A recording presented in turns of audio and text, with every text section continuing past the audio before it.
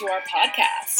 This is Hypochondriac's Almanac, and we are stoked to be recording for you folks this evening. I'm Sarah, and this is Katrina. Say hi, Katrina!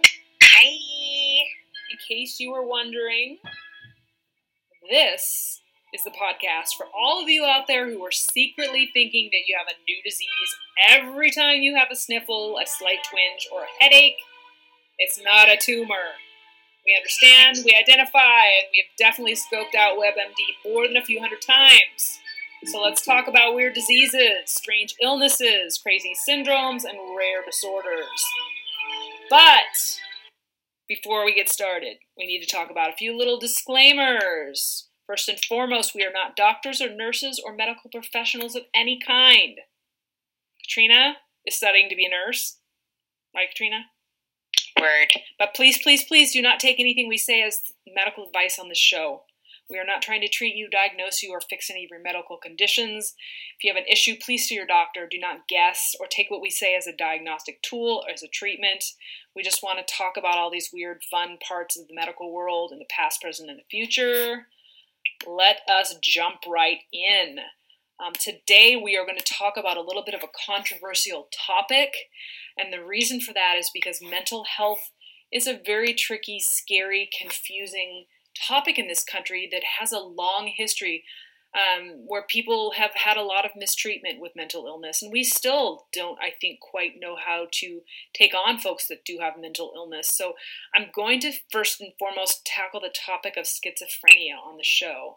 And we do have a little bit of experience with that because we do have a stepsister that was part of our family for quite a bit of time that I don't know. Do you know if she was ever formally diagnosed with schizophrenia?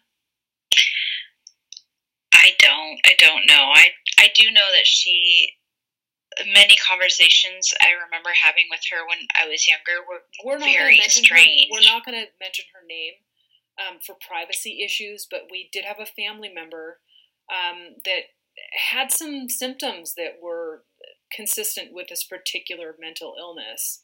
And we don't know whether she received a formal diagnosis at all or whether she's even getting help now. I have not been in touch with her for a number of years. But it was a very sad instance, and we won't get into detail on for privacy issues. But to jump back into this topic, schizophrenia is a serious medical disorder. It is a mental health illness where people have interrupted reality, and it can result in a combination of hallucinations, delusions, and extremely disordered thinking and behavior that impairs daily functioning and can be debilitating. People with schizophrenia require lifelong treatment. Early treatment may get symptoms under control. I believe I got this from WebMD. Just some of the symptoms and treatment. But people with schizophrenia can get their symptoms under control with medication and with therapy. They can sometimes achieve somewhat normal lives, and there's a hopeful long-term outlook for some of them. But they really have to get those symptoms under control and to get that diagnosis and seek professional help, because it's not something that it's not something people can treat on their own by any medical accounts. But it involves a range of problems with thinking and cognition, behavior, or emotions. Signs and symptoms can vary, but usually involve delusions, hallucinations, disorganized speech, and an impaired ability to function. Symptoms can include delusions, which are false beliefs that are not based in reality. For example, you think that you're being harmed or harassed. Certain gestures or comments are directed at you. You have exceptional ability or fame. Another person is in love with you, or a major catastrophe is about to occur. Delusions often occur and most likely occur in people with schizophrenia. Hallucinations are also something that happens to people that have this particular illness, but they involve seeing or hearing things that don't exist. For a person with schizophrenia, they have the full force and impact of a normal experience, even though it's an hallucination. Evidently, hearing voices is the most common of the hallucinations for people with schizophrenia, but they can experience any one of those different variations of the hallucinations. Can you imagine how scary that would be? Yeah. Because it's real to them. Right? I can't even imagine or begin to imagine how scary that would be. But disorganized thinking and speech are also something that happens. Disorganized thinking is inferred from disorganized speech. Effective communication can be impaired, so they're unable to, in many instances, to express themselves and to ask or answer questions. They can sometimes will answer questions or ask questions that are completely unrelated to conversations going on around them or anything that's happening for them. Rarely, speech may include putting together meaningless words that can't be understood, sometimes known as word salad. Word salad, that's an interesting concept. Word salad. Extremely disorganized or abnormal motor behavior. This may show in a number of ways, from childlike silliness to unpredictable agitation. Behavior isn't focused on a goal, so it's hard to do tasks. Behavior can include resistance to instructions, inappropriate or bizarre posture, a complete lack of response, or useless and excessive movement. Negative symptoms. This refers to a reduced lack of ability to function normally. They may neglect their personal hygiene, appear to lack emotion, they won't make eye contact or change facial expressions, and they sometimes speak in monotone voices. They may also lose interest in everyday activities, withdraw socially, or lack the ability to experience pleasure. So it just really turns them into kind of like a monochromatic robot type person. Turn them into a zombie. Yeah. Symptoms can vary in type and severity over time, with periods of worsening and remission of symptoms. So it can just come and go, which is even scarier, because it seems as though something of that much of a terrifying nature being consistently present all the time seems like it's easier to manage than just coming and going randomly. Symptoms can vary in type and severity over time, and some symptoms will always be present. In men, schizophrenia symptoms typically start in the early to mid-20s. In women, symptoms typically begin in the late 20s. It's uncommon for children to be diagnosed with schizophrenia and rare for those older than the age of 45 to be diagnosed. Symptoms in teenagers are similar to those in adults, but the condition may be difficult to recognize. This may be because some of the early symptoms of schizophrenia in teenagers are common for typical development during teen years, like withdrawal, a drop in performance at school, trouble sleeping, irritability or depressed mood, lack of motivation. Compared to schizophrenia symptoms in adults, teens may be less likely to have delusions, more likely to have visual hallucinations, and then some of that can be attributed to drug use, alcohol use, experimentation, just doing things that kids often do today, which is even more terrifying. But this particular site, I believe WebMD, recommends that you see a doctor immediately if you suspect that you or somebody else might be suffering from this. But people with schizophrenia often lack awareness that they have difficulties which are stemming from a mental disorder, and that they require medical attention. So it often falls to family or friends to get them help. They recommend helping someone who may have schizophrenia. If you think they have the symptoms, talk to him or her about your concerns. You can't force them to seek professional help, but you can offer encouragement and support and help them find a qualified doctor. You can't force them to go, but if you suggest to them that, hey, I'm in this with you together, I'm not, because people in this country are very scared of mental illness. We don't know how to interact with people that have mental illness, and there is no specific one way that people have been taught to treat people with mental illness. So it can be a very scary thing for the person with the mental illness as well as other people around that person. But if you or your loved one poses a danger to yourself or others, can't provide your own food, clothing, or shelter, then you may need to call 911 or other emergency responders to help so that your loved one can be evaluated by a mental health professional. In some cases, emergency hospitalization may be needed. There are laws on involuntary commitment for mental health treatment, but these vary state to state. You should contact your community mental health agencies or police departments in your area for further details. If you know somebody or are close to somebody who you suspect might need that help, we encourage you to seek out those mental health agencies and really find out what can be done to help that person, because it is very, very important that if you suspect that they're dealing with this, that they get help, because it could be disastrous if they don't. Some of them experience suicidal thoughts and behavior. This can be very common among people with schizophrenia because they don't know what's going on. They're terrified, and they think the only way to end that is to end their own lives. So suicide attempts are very common. Call 911 immediately if you suspect something like that has happened, or if you think their safety might be in jeopardy. It is not known what causes schizophrenia, but researchers believe that a combination of genetics, brain chemistry, and environmental contributions can develop this disorder. Problems with certain naturally occurring brain chemicals, including neurotransmitters called dopamine and glutamate, may contribute to schizophrenia. Neuroimaging studies show differences in the brain structure and central nervous systems of people with schizophrenia. While researchers aren't certain about the significance of these changes, they indicate that schizophrenia is a brain disease. So there are also some risk factors that are involved with this that could increase the chance of developing or triggering this particular illness. And they are having a family history of schizophrenia, increased immune system activation from inflammation or autoimmune diseases, older age of father at the time of conception for the child, some pregnancy and birth complications like malnutrition or exposure to toxins or viruses that can impact brain development, taking mind-altering psychotic or psychotropic drugs during teen years and young adulthood. All the more reason to say no to drugs. Even experimenting can be dangerous and can kind of create these symptoms in people, which is terrifying.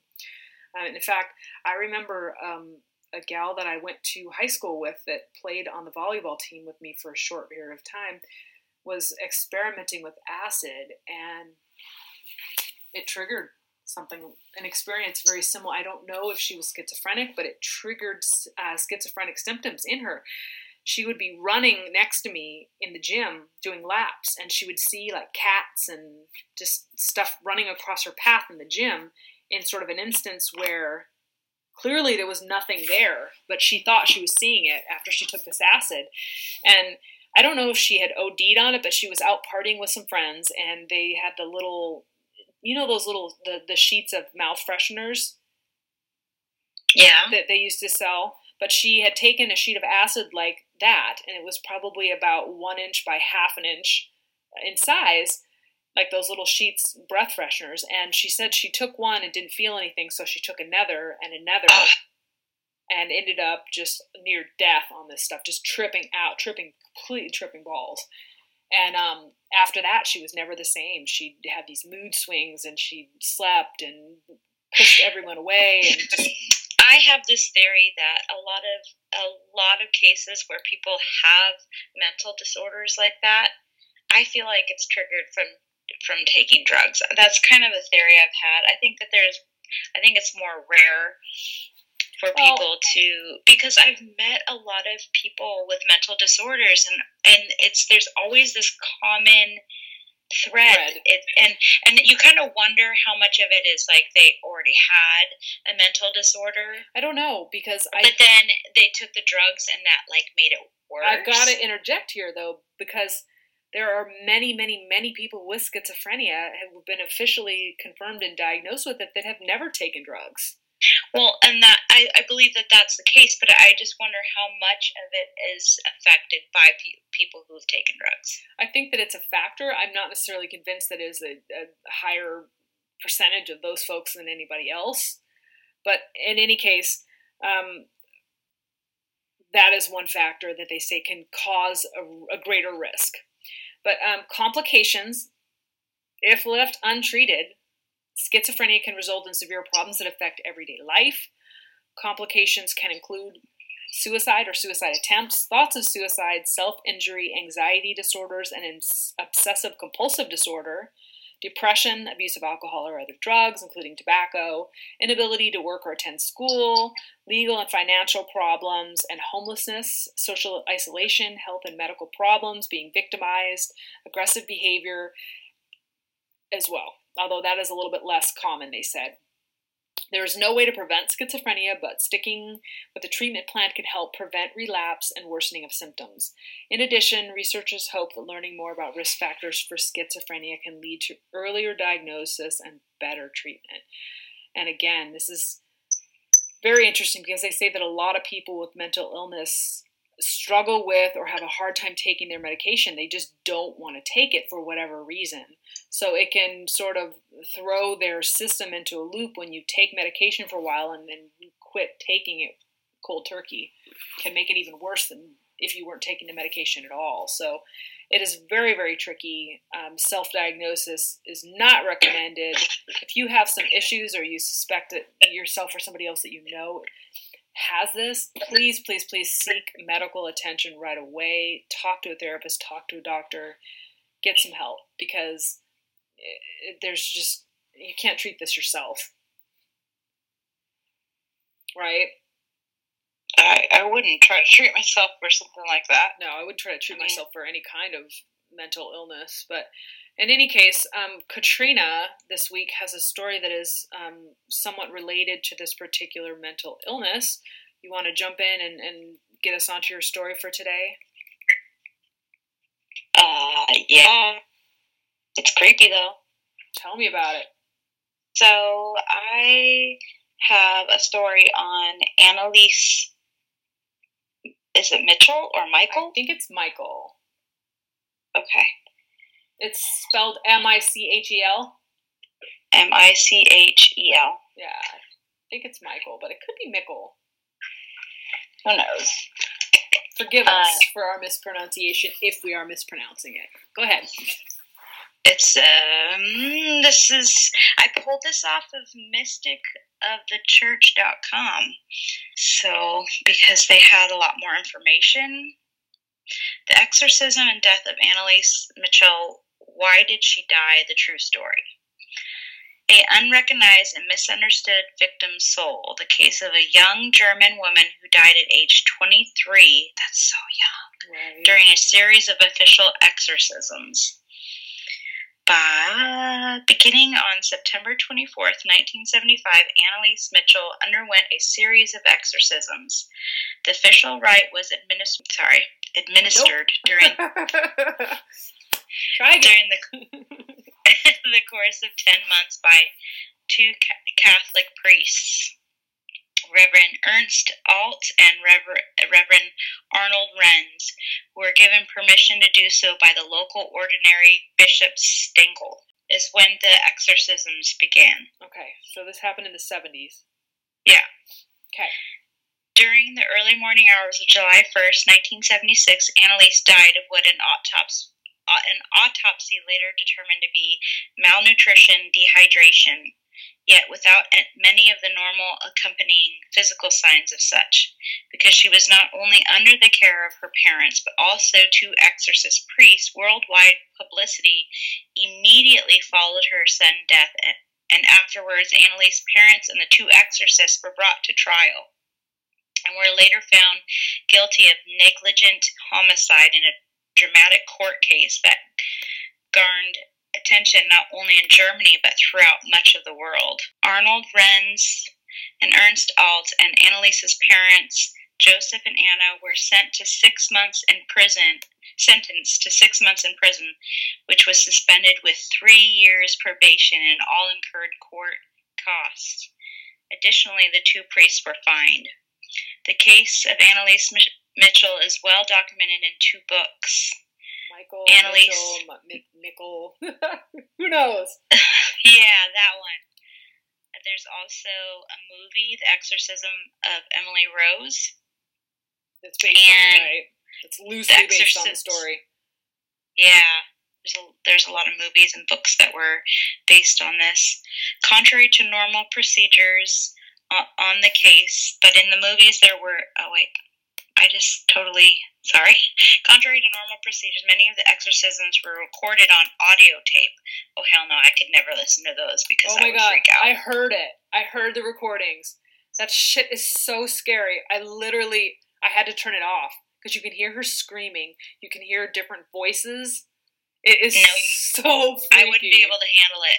I can't even watch a movie about that kind of stuff. It scares me so bad. That stuff really freaks me out. If you go online and Google her name, you can see pictures of her too, and you can actually hear the recording. It just, she was such a pretty, just nice, normal-looking girl before this whole thing happened to her. It's horrifying. She is really pretty. I have a picture of her in front of me right now. The exorcisms were recorded on audio tape and have been subsequently leaked and released to the public over the years, which also has provided additional information concerning this case. Anneliese Michel's death was a very painful case for the church in Germany and abroad, most especially for the priests and the local bishop involved.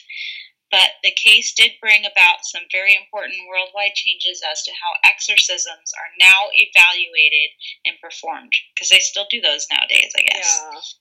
Details of her case can be read in the above-mentioned books, and there are also many details on the internet. The emphasis of this article will be why she was possessed and why she died. A virtually unrecognized victim soul of the church. Anneliese was a kind, loving, sweet, and obedient girl, but when she was possessed, it was something unnatural, something that you cannot explain. Statement of Anna Michel, Anneliese's mother, in 2005. Ooh, that was like 13 years ago. In September of 1973, Anneliese told a physician named Dr. Luthi that she was having visions of Fratzen, the German word for ghastly demonic beings. Okay. I just got the creeps. Yeah. Later that fall, she also stated to another physician that she was experiencing horrible stenches, which at the time... smelling really nasty shit, basically. Yeah. Which at the time only she herself could smell. Later, however, others in her family and the priests who performed the exorcisms would also smell the horrid stench during the time she was losing consciousness and being overtaken by the demons. They say it was like hellfire and brimstone or some shit like that. Just super scary. Or like shit. Or like straight shit. Gross. Anyway, super scary. Go ahead. Yeah, the smell of shit is pretty scary, so I wouldn't mess with that. Without going into all the details of her possession and exorcism, it's fine. We're eventually given permission by the local bishop to perform the rite of exorcism upon Anneliese after providing numerous proofs of her possession. So it took a while before they were able to actually... Wait, let me interject. So, aggression, self-injury, she drank her own urine, and she ate insects. That's when they're like, oh yeah, let's get some treatment for this girl. Yeah, that's not normal behaviors. No. What I understand, she suffered a number of seizures. And that was initially what led to this. Depression and seizures. So they thought maybe she had epilepsy. She was having convulsions, and she was actually diagnosed with temporal lobe epilepsy. Mm-hmm. So she clearly had some very serious health issues going on, and she kept suffering these very severe seizures. And they kept drugging her up with all these anti-convulsion drugs and all this other stuff. And who knows what these things all did to her, and including treating her, but also maybe exacerbating some of her symptoms. But at the time they were prescribing her, she began describing seeing devil faces, and she wouldn't go into churches. And they took her on this trip, and she wouldn't go into the shrine that they went to, and said that, she was cursed and damned, and she couldn't go in there, and she couldn't look at medals or pictures of saints. She just couldn't stand it. So she just, it seems like she has some pretty classic schizophrenia symptoms with disturbed behavior and delusions. Well, if you look her up on Wikipedia, it talks about it talks about it from a different standpoint than the article that I was just reading. And it says she was diagnosed with epileptic psychosis, aka temporal lobe epilepsy, and had a history of psychiatric treatment, which was overall not effective. Well, who knows? I mean, back then, the treatment for mental illness was like, hey, let's give them some shock therapy, or just load them up on these crazy antipsychotic drugs. Well, this talks about they gave her actual medication. When Michel, whatever, was 16, she experienced a seizure and was... Oh, wait, past that. By the time she was 20, she had become intolerant of various religious objects and began to hear voices. Her condition worsened despite medication, and she became suicidal, also displaying other symptoms for which she took medication as well. After taking psychiatric medications for 5 years failed to improve her symptoms, Michael and her family became convinced she was possessed by a demon. As a result, her family appealed to the Catholic Church for exorcism. While rejected at first, after much hesitation, 2 priests got permission from the local bishop in 1975. So she went through all this for a long period of time before they were like, okay, let's try to exorcise this thing. Annalise Michael stopped eating food and died due to malnourishment and dehydration. Michael's parents and the 2 Roman Catholic priests were found guilty of negligent homicide. See, after all that would be horrible. Well, what's interesting is it says that these priests basically went in, met her, and on seeing her, they declared, oh, she didn't look like an epileptic. We didn't see her having any seizures. She's not epileptic. She says demonic possession. Let's do this. So basically diagnosing her on their own, and because they didn't see her have a seizure and said she didn't, quote-unquote, look like an epileptic, although what the hell does an epileptic look like? I mean, that is a good question. Like anything, but it just really seems like they saw what they wanted to see and pretty much took this to a whole different level of scariness. And the thought of all this is just horrifying, that she's being, these things are happening to her, and she's not being treated. It sounds like she was raised in a pretty religious family. Yeah. It says that her parents took her to Mass. She was religious and went to Mass twice a week. Her classmates later described her as withdrawn and very religious. The psychiatric treatment, it looks like they named some drugs that they gave her. They gave her Dilaudid, Alep. I'm not even sure that back then they give the same things that they give now for the same for schizophrenia. It's horrifying because, well, the drugs back then were definitely different, right. And it makes you wonder. And here's the thing, and when I've worked in the medical field for quite a while, and one of the things that I worked with patients with head injuries.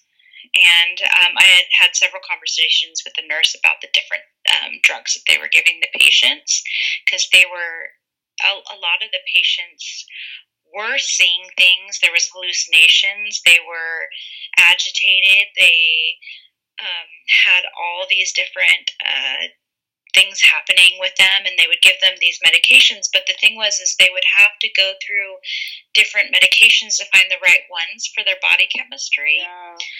So the treatment can take ages to build the right combination, right? Right. And what I also and if you I don't know if you've ever taken an antidepressant, but there's also a disclaimer on the antidepressant that you could have the opposite effect when you take that medication. It could have a make things worse or make you want to die or commit suicide.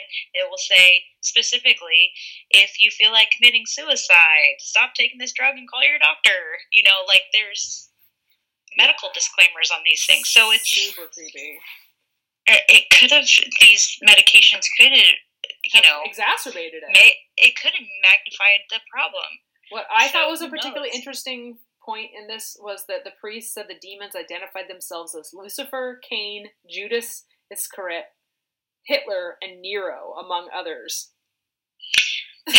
So they just pick the most evil people in history and oh shit, she's dominated and controlled by these guys. Well, what would make her so special that Lucifer himself would be like, yeah, I think I'm going to talk to you? I don't know. I got the chills just thinking about it. How the hell would she know what Judas or Hitler or Nero was thinking or saying? And how do they know that they were those people?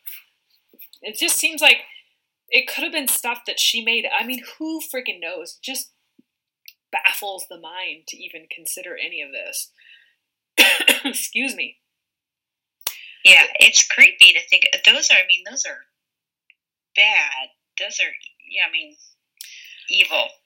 But the fact Hitler, is, I love how they refer to Hitler as a demon, because he was pretty evil. but they said when she died, she weighed 68 pounds, and she had suffered broken knees due to continuous genuflections, so she was constantly being forced onto her knees to pray. And she was unable to move without assistance and was reported to have contracted pneumonia. So if you look at these pictures of her and what they did to her during this exorcism, it's absolutely horrific. They were allowed how much to of it was like they did it to her, and how much was because of the she couldn't move on her own. Illness. How could she have done it to herself?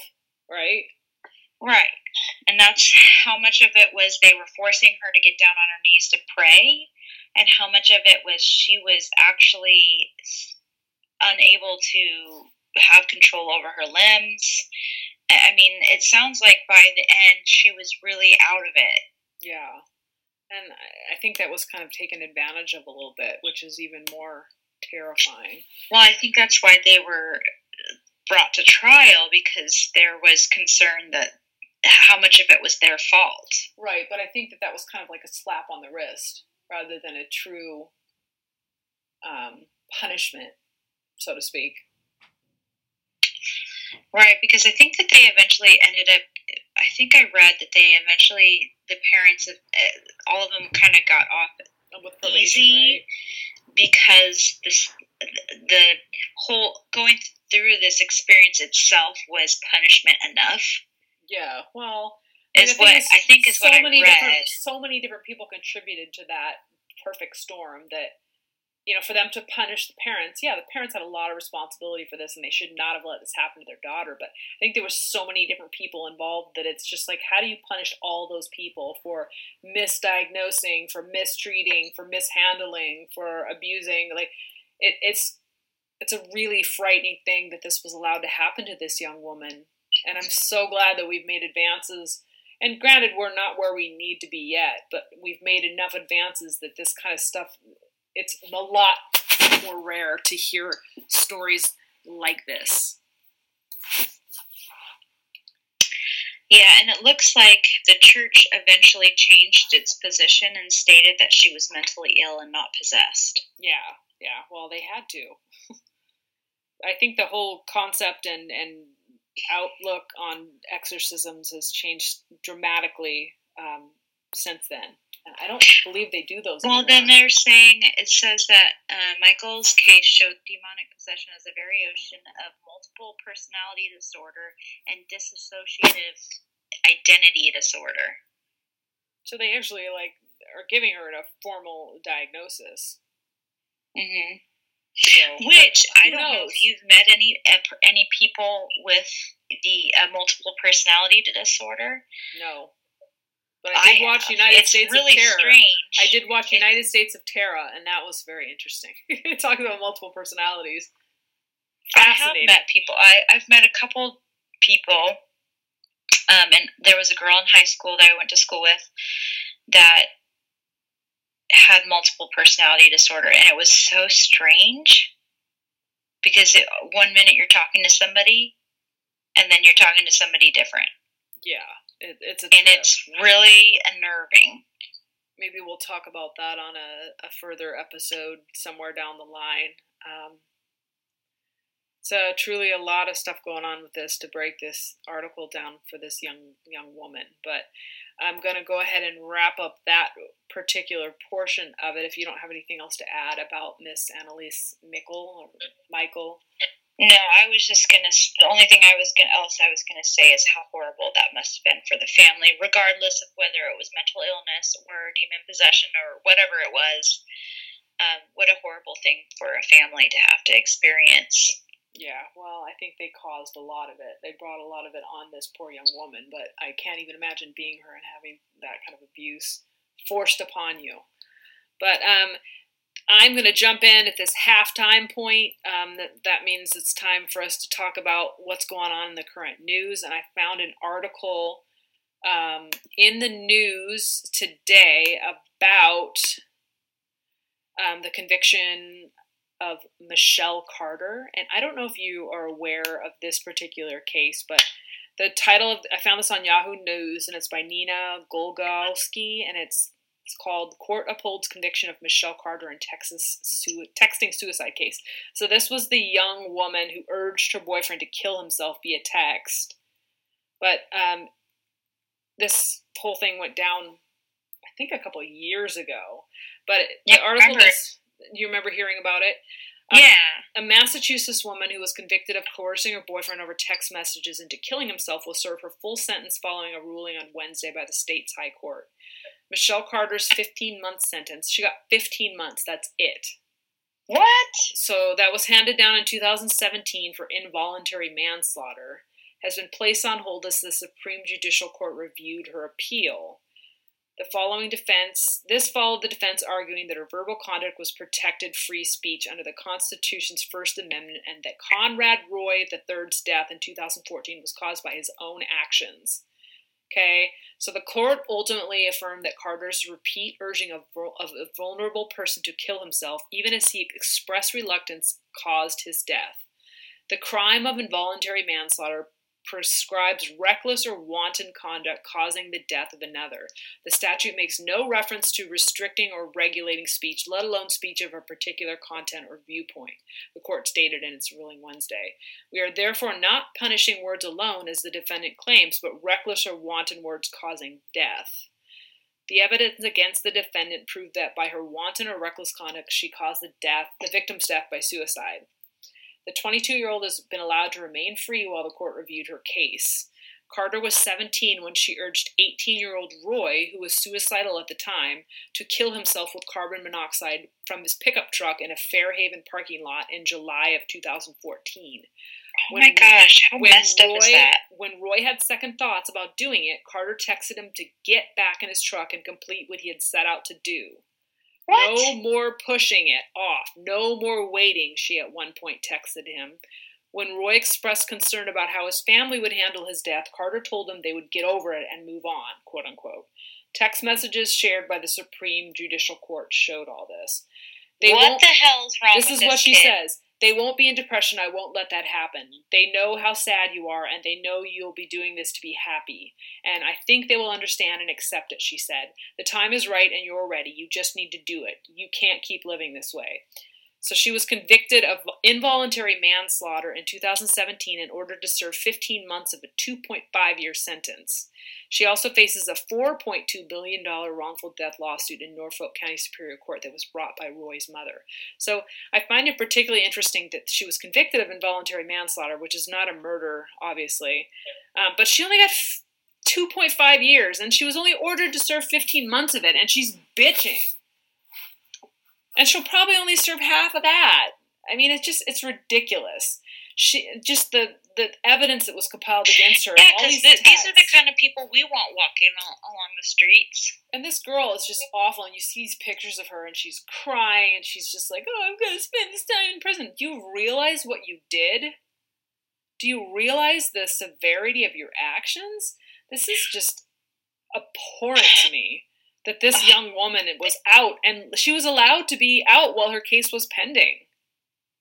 This is just another example of the youth today and how they have no concept of how their actions impact others. And there's just no sensitivity, no feeling of empathy, just awful. Truly well, how awful. Much of that is parenting, too. Yeah, absolutely. Because empathy is taught. No, but I think that there are some people, and that's, the argument with psychopaths, that they don't have empathy. They're born without that. They can't experience that it. Kind of leads me back to mental disorders and how much of that is chemical. Like, they're born chemically imbalanced, and they just don't, and they can't develop those emotions and feelings. Right. But I feel like there's just different levels of it, and some people experience that at a much more severe level, like a Ted Bundy kind of a level, versus this girl, Michelle Carter, who... Oh, did you see that they're going to make they're making a new movie about Ted Bundy, and Zac Efron is going to be... There's a lot of stuff going on about Ted Bundy right now. I saw that, but there was also a new documentary that just came out. I believe it's on Netflix about Ted Bundy, and to be quite honest with you, I don't really believe in watching those. I've always been interested in the case in particular, But I feel as though continuing to make movies and shows and books and things about this man just continues to build his legacy, continues to keep him as a star, to make him into a movie star type figure. And I just don't think it's right. And I read about his case, and it's very disturbing. I'm sure we'll cover it at some point on the show. Because there were so many women that, like, would send him fan mail. He thought he was a celebrity, and the thing is that many of these serial killers just feel like they're larger than life, and I think the fact that we continue to sort of glamorize him and continuously bring his name up and talk about him is just disgusting, because it continues to sort of let that happen. It continues to bring him up over and over and over again, so that 15 minutes of fame that he may have had at the time is now extended to 30, 40 years. That's ridiculous. Not only that, but how many kids are like seeing that and then they're like, ooh, I want to be famous. And, you know, we're talking about the victims. Like, I'd much rather hear the stories of the victims and hear their names and forget his name. Let's erase his name. Yeah. Because he was a sick, disgusting, mentally ill, awful person, and yet we are sort of putting him up on this pedestal and telling his story over and over and over again as though he's a superstar. Yeah, it's pretty I don't scary. need to see it, and I don't need to see any of these other movies. I'm mildly interested in Zac Efron portraying him, just because he's been such a charming, kind of young man actor. Well, I think that's the point, because from, you know, the cases, they said Ted Bundy was really a charming person. Yeah, well, he was a psychopath, so not surprising. Creepy. So I found this other article in the news that I thought was particularly interesting called Ghost Disease in North Korea. And it's kind of a current event, a current thing that's going on there right now. But it came out, let's see here, it was an NBC News article by Bruce Harrison. And it's called North Korean Defectors Say Nuclear Tests Have Ravaged Their Health. So defectors who lived in North Korea's nuclear testing site say they believe they are suffering from exposure to radiation and fear for the health of family members still living there. Standing about 5 feet tall, Lee Jung-hwa walks with a slight limp. Middle-aged with an ashen gray complexion and deep-set dark brown eyes, Lee says she's in constant pain. But back home, things are much worse, she says. So many people died, we began calling it ghost disease. We thought we were dying because we were poor and we ate badly. Now we know it was radiation. As Lee rubs her sore right leg in the office of SAND, a non-governmental organization in Seoul that advocates human rights in North Korea, she recounted how she was caught trying to flee the country in 2003. She eventually escaped in 2010 from her home in North Korea's nuclear testing site. I can't even pronounce it, but it's PUNGGYE-RI. A South Korean official points to a screen showing seismic waves from an artificial earthquake in North Korea on September 3rd. They were triggered by North Korea's 6th nuclear test. During the last 7 years Lee lived in North Korea, the leader at the time, Kim Jong-il, or Kim Jong II, detonated 2 nuclear bombs near her home. Since Kim's death in 2011, his son and heir, Kim Jong-un, has tested 4 more. He claimed the one tested in September was a hydrogen bomb. So this was 2017, by the way. According to the World Health Organization, radiation can impair the function of tissues and organs depending on the level of exposure. At lower doses, it says there's a long-term risk of cancer. Lee and other defectors are adamant that these tests have had a detrimental effect on their health. The scientific evidence and expert opinion, however, is not so conclusive. South Korea's Minister of Unification has been testing Lee and 29 other defectors for nuclear contamination. Lee told NBC News that her test results have already come back and they're clean. Aside from the testimony of Lee and others, it's hard to verify radiation as the cause of widespread illness like leukemia and other cancers that defectors say have been ravaging them. So a professor of nuclear engineering at Seoul National University says the reality is that researchers are suffering from a lack of data. I don't think they're lying, they say. We have to take their word, but I don't have much reliable information. A spokesman for the Korean Institute of Nuclear Safety told NBC News it is assumed that exposure to radioactive materials from the underground test site is excessive, but it's difficult to confirm. So they say that basically many people had no idea that North Korea was even testing nuclear devices for many years, that they ignored the tremors and only discovered the truth after many of these defectors began fleeing and getting out. Rhee, who is in her 60s and defected in 2013, says she's lived just a few miles from the test site and that her neighbors gave birth to a deformed baby. She couldn't remember the gender of the baby because it didn't have any genitals. In North Korea, deformed babies are usually killed, so the parents killed the baby. Some of Rhee and Lee's claims of radiation exposure date back to the 1990s and even the 80s, raising questions about whether something other than a nuclear test site could have contaminated the environment and made people sick. While the country's first nuclear test wasn't until 2006, the defectors tell stories of trout dying in the mountain streams and the area's prized pine mushrooms disappearing long before that. Certain other people have suggested the military activity in the years leading up to the test could explain contamination in the area. But Faranik Dalnaki-Veres, a scientist in residence at the James Martin Carter for Neo-Proliferation Studies in Monterey, California, has doubts that radiation damaged the environment and residents' health. He said that if any radioactive material had leaked, even from a reported tunnel collapse this month following the sixth test, powerful sensors in the region that sniff the atmosphere would have detected it. The same goes for previous tests. Days after the sixth test, the South Korean government announced that it detected trace amounts of radioactive xenon, though it never said conclusively where it came from. Faranik says it's very unlikely that it came from this test site. He's also skeptical of groundwater contamination. Testing near water-saturated rock, he says, could build up stream vent contaminants into the air. That, he says, is no one's interest. Both Lee and Rhee have kept in touch with their families when they can, using cell phones smuggled into North Korea from China. Rhee says her family is sick with headaches and vomiting, but no medicine helps. She's surprised that in her new home, even the rights of animals are protected. But back in North Korea, she says the health of people is ignored. So this is very interesting, given that I don't know how much you know about the North Korea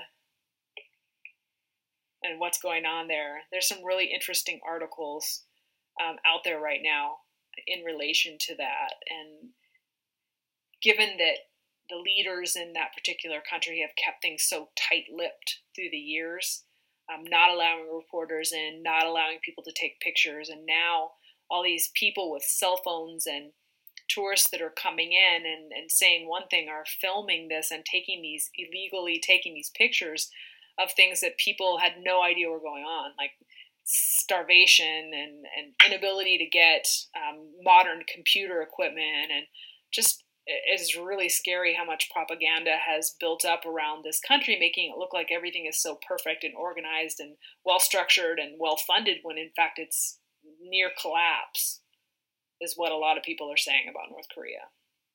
That's scary. How scary for those people that are going through that.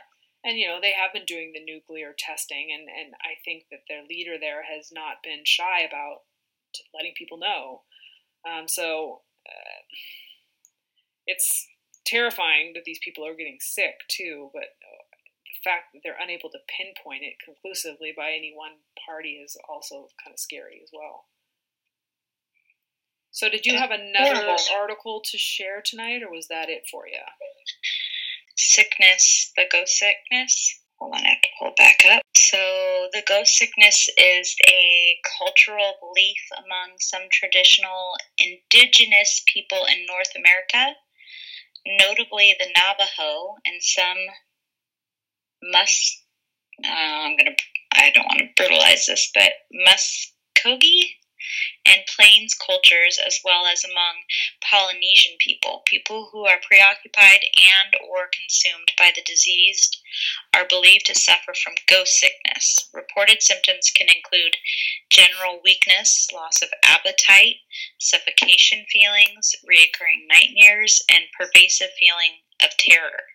The sickness is attributed to ghosts or occasionally to witches or witchcraft. Children are thought to be especially at risk of being affected because they are not as attached to their new bodies.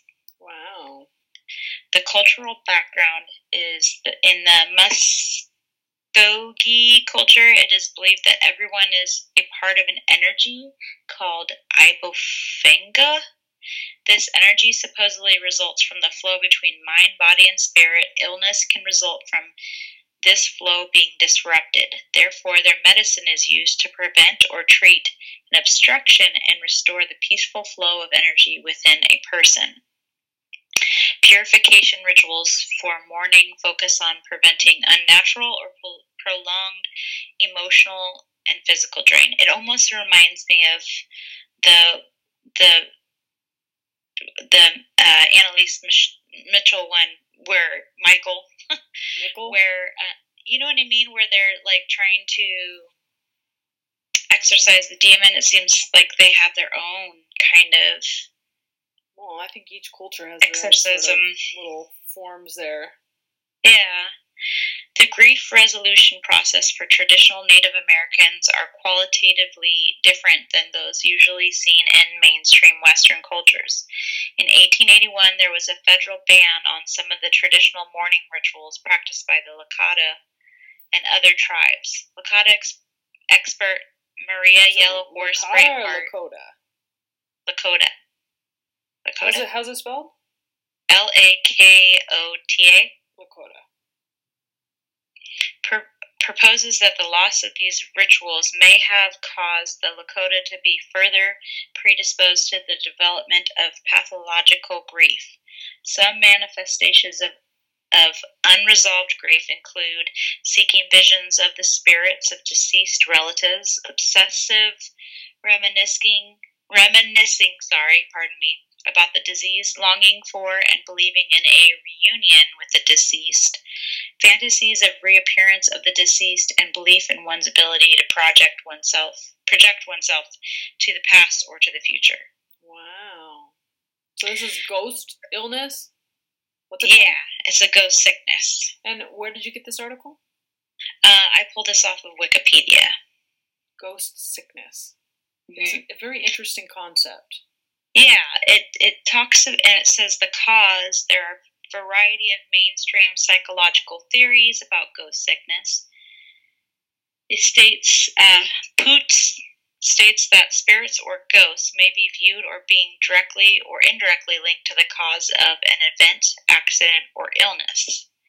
Both Erickson and McGregor report substantiating evidence of psychological trauma response in ghost sickness, with features including withdrawal and psychic numbing, anxiety and hypervigilance, guilt, identification with ancestral pain and death, and chronic sadness and depression. So it sounds like a mental disorder. Yeah. And the thing is, like, I think the media just in general speaks so infrequently about other cultures as far as, and even natives to this land, to where we are here in America. You don't hear a lot of stuff about it, which is why I found this particular illness and talk about it interesting and unique. It's just not something that's discussed or brought up. No, I mean, and I had never heard about it until I had looked it up. And it is quite fascinating concept to think about. Well, and then different cultures have different ways of processing grief and processing emotion and different ways of viewing mental illness as well, which I think this sort of shows the nature of the article. Well, then it says that the treatment in these cultures is religious leaders within the Navajo tribe repeatedly perform ceremonies to eliminate the all-consuming thoughts of the dead. So ceremonies, they take charge and they'll do a ceremony to try to help these folks through this. Which is probably better than what we do now here. Yeah. Well, I mean, who are we to say what's right and wrong and what works well, I'm just saying, doesn't work? So. Is we don't do, when we lose somebody in our culture, we don't really do much. We just are expected to grieve and get over it. Yeah. But in this culture, they have ceremonies to help work through it. Which I think is pretty awesome. Yeah. Which kind of goes to show that our culture is kind of a little backwards. Yeah. Hello. Yeah. All right. Well, with that, we're going to go ahead and wrap the show up for today. This is the point where we get in there and say goodbye for now. So long, farewell, rate, review, and subscribe. If you have any questions, comments, or suggestions, we encourage you to go ahead and send us an email.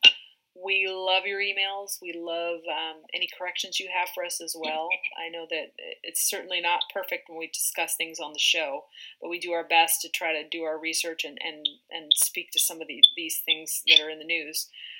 Please join us again next week. If you would like to send us an email, you could send it to Hypochondriacs Almanac.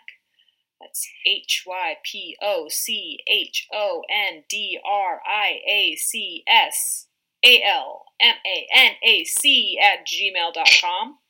I know it's a long one, but it's hypochondriacsalmanac@gmail.com. Please join us again next week when we talk more about strange medical news, conditions, and treatments. Good night, podcast peeps. We hope that you stay healthy, keep it real, and always live your best life. Bye. Bye.